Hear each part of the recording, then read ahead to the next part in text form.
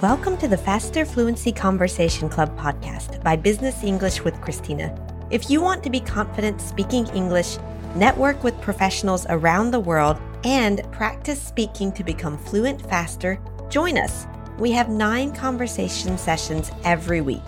Plus, podcast listeners get a 50% discount on the first month of membership with the discount code FFCC50. The link to join is in the show notes. Now, let's go. Faster Fluency Conversation Club podcast. Biggest challenges you face when learning a language. Hello, Christina here for your Faster Fluency Conversation Club podcast. I hope that you are having a lovely month of May. Spring has sprung and summer is just around the corner. In fact, we're about halfway through spring. The weather's getting lovely. And I'm here with Sheila today. Sheila, how are you doing? Hi, Christina. I'm doing very well. I think spring is also sprung here. Yeah. Where are you right now? I'm in Cape Verde. It's also known as Cabo Verde. Oh, nice. And I have a runny nose, so it may be that when you listen to me speak, I sound like I have a stuffy nose. Cold. Okay. Well, hopefully it'll go away sooner rather than later. Maybe exactly. Pollen or something like that, you know. Oh, yeah. If the listeners are like, well, she sounds really different today, that's why. That's why. FYI. Runny nose. That's it. Okay. Well, let's see. So we're going to talk about the biggest challenges that you face when learning a language. You have learned, how many languages do you speak? About 6 languages. Okay, right. So I would say you know what you're talking about here. You do too.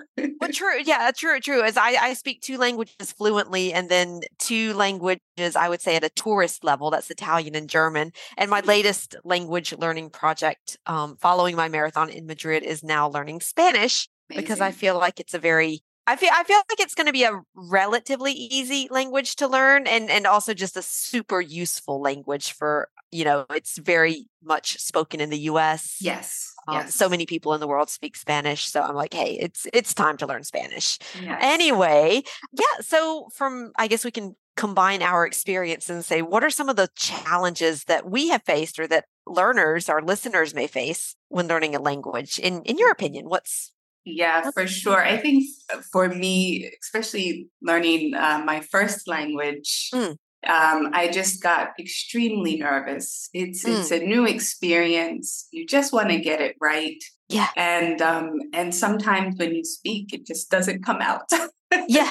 Exactly. So you just get very nervous. Yeah. And I think also it's like you want to, they say, oh, be like a child and whatnot. Like, children are not afraid of making mistakes because they haven't learned that, you have to, make an impression, appear intelligent and whatnot. But when we are adults, we have sort of that pressure and desire, I think, to look and to sound somewhat intelligent. Right. Exactly. But we know that if we're speaking with, I would say, maybe the language level of a 5-year-old child, but we're maybe 45 years old. Exactly. It's like, oh my goodness, I'm going to make a fool out of myself. And now I'm nervous and I don't want to say anything. So maybe, maybe it's just just the initial buildup. You put so much pressure on yourself in wanting to speak it correctly because you're not a child, you're an adult. But exactly. It's like your language skills are not up to the level of your intellectual skills, and you have to do that work. But I think part of the challenge of learning a language is also, of course, learning the language itself, but also it's overcoming your fear of, not being understood, maybe not understanding others, and being okay with looking a little, I don't want to say stupid, because I mean, if you're speaking to someone and they know that you don't speak their language or that you're learning, you don't look stupid. You look like you're trying and you're making an effort. But you feel stupid. But you might feel stupid. Exactly. Right. So maybe you have to overcome that fear of having to not be at the level that you wish that you were at. But the more that you do that and you face that situation, that you practice, the closer you get to the level that you want to be at. Exactly. And I think too, the fear comes in if you have already had an experience where someone doesn't understand you or you don't understand, and you kind of keep that trauma in your mind, right? Yeah. And so that fear is definitely a big challenge. Yeah. Exactly. So I think it's part of it is you just have to accept that, all right, I'm not going to feel totally comfortable. I'm going to go out of my comfort zone and I'm going to try it. And I might succeed in this little situation and I might not, but either way, I always feel the fear and do it anyway. Hey, feel that fear, do it anyway. If you're just starting out learning a language, probably the worst that's going to happen is the communication doesn't work and you can make hand gestures or drawings, or you'll find a way to get your message across. Exactly. Yes. Yeah. Hand drawings. Yeah, that's it. So yeah. I would say maybe another challenge. I feel like this can be a challenge. It's really like mixing it up a lot with like how you're learning a language, because often we tend to, maybe like find one or two resources that we really like, that we know how to use. So it's easy for us to use and to continue using just a couple of resources. But we have an expression in English, which is variety is the spice of life, meaning it's the fact of having different things, which makes life interesting. And I feel like it's the same. Variety is the spice of language learning, because if you're mixing up your resources, like you're doing some listening of different resources, you're doing some speaking, you're working on some grammar, you're working on vocabulary, and getting things from different sources in different places, it kind of creates like an atmosphere where you're surrounding yourself with the language, you're immersing yourself in it, and you're just in the language. Yeah.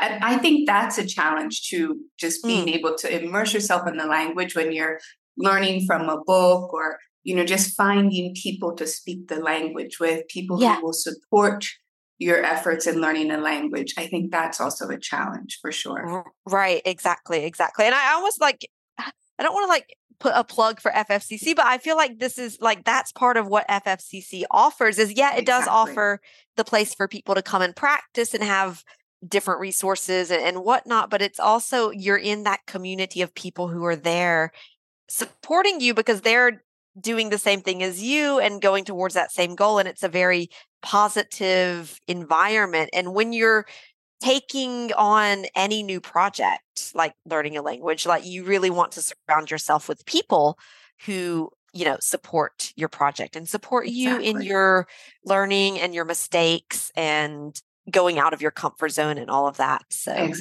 for sure. FFCC definitely helps with that because everyone understands the challenges that you're going through, because everyone the same challenges has been there and has done that. Yes. Exactly. Yeah. Right. Okay. Well, thanks a lot, Sheila. We're going to get into the vocabulary for this episode. And Sounds good. Talk to you in 2 seconds. Sounds good. Thank you for listening this week.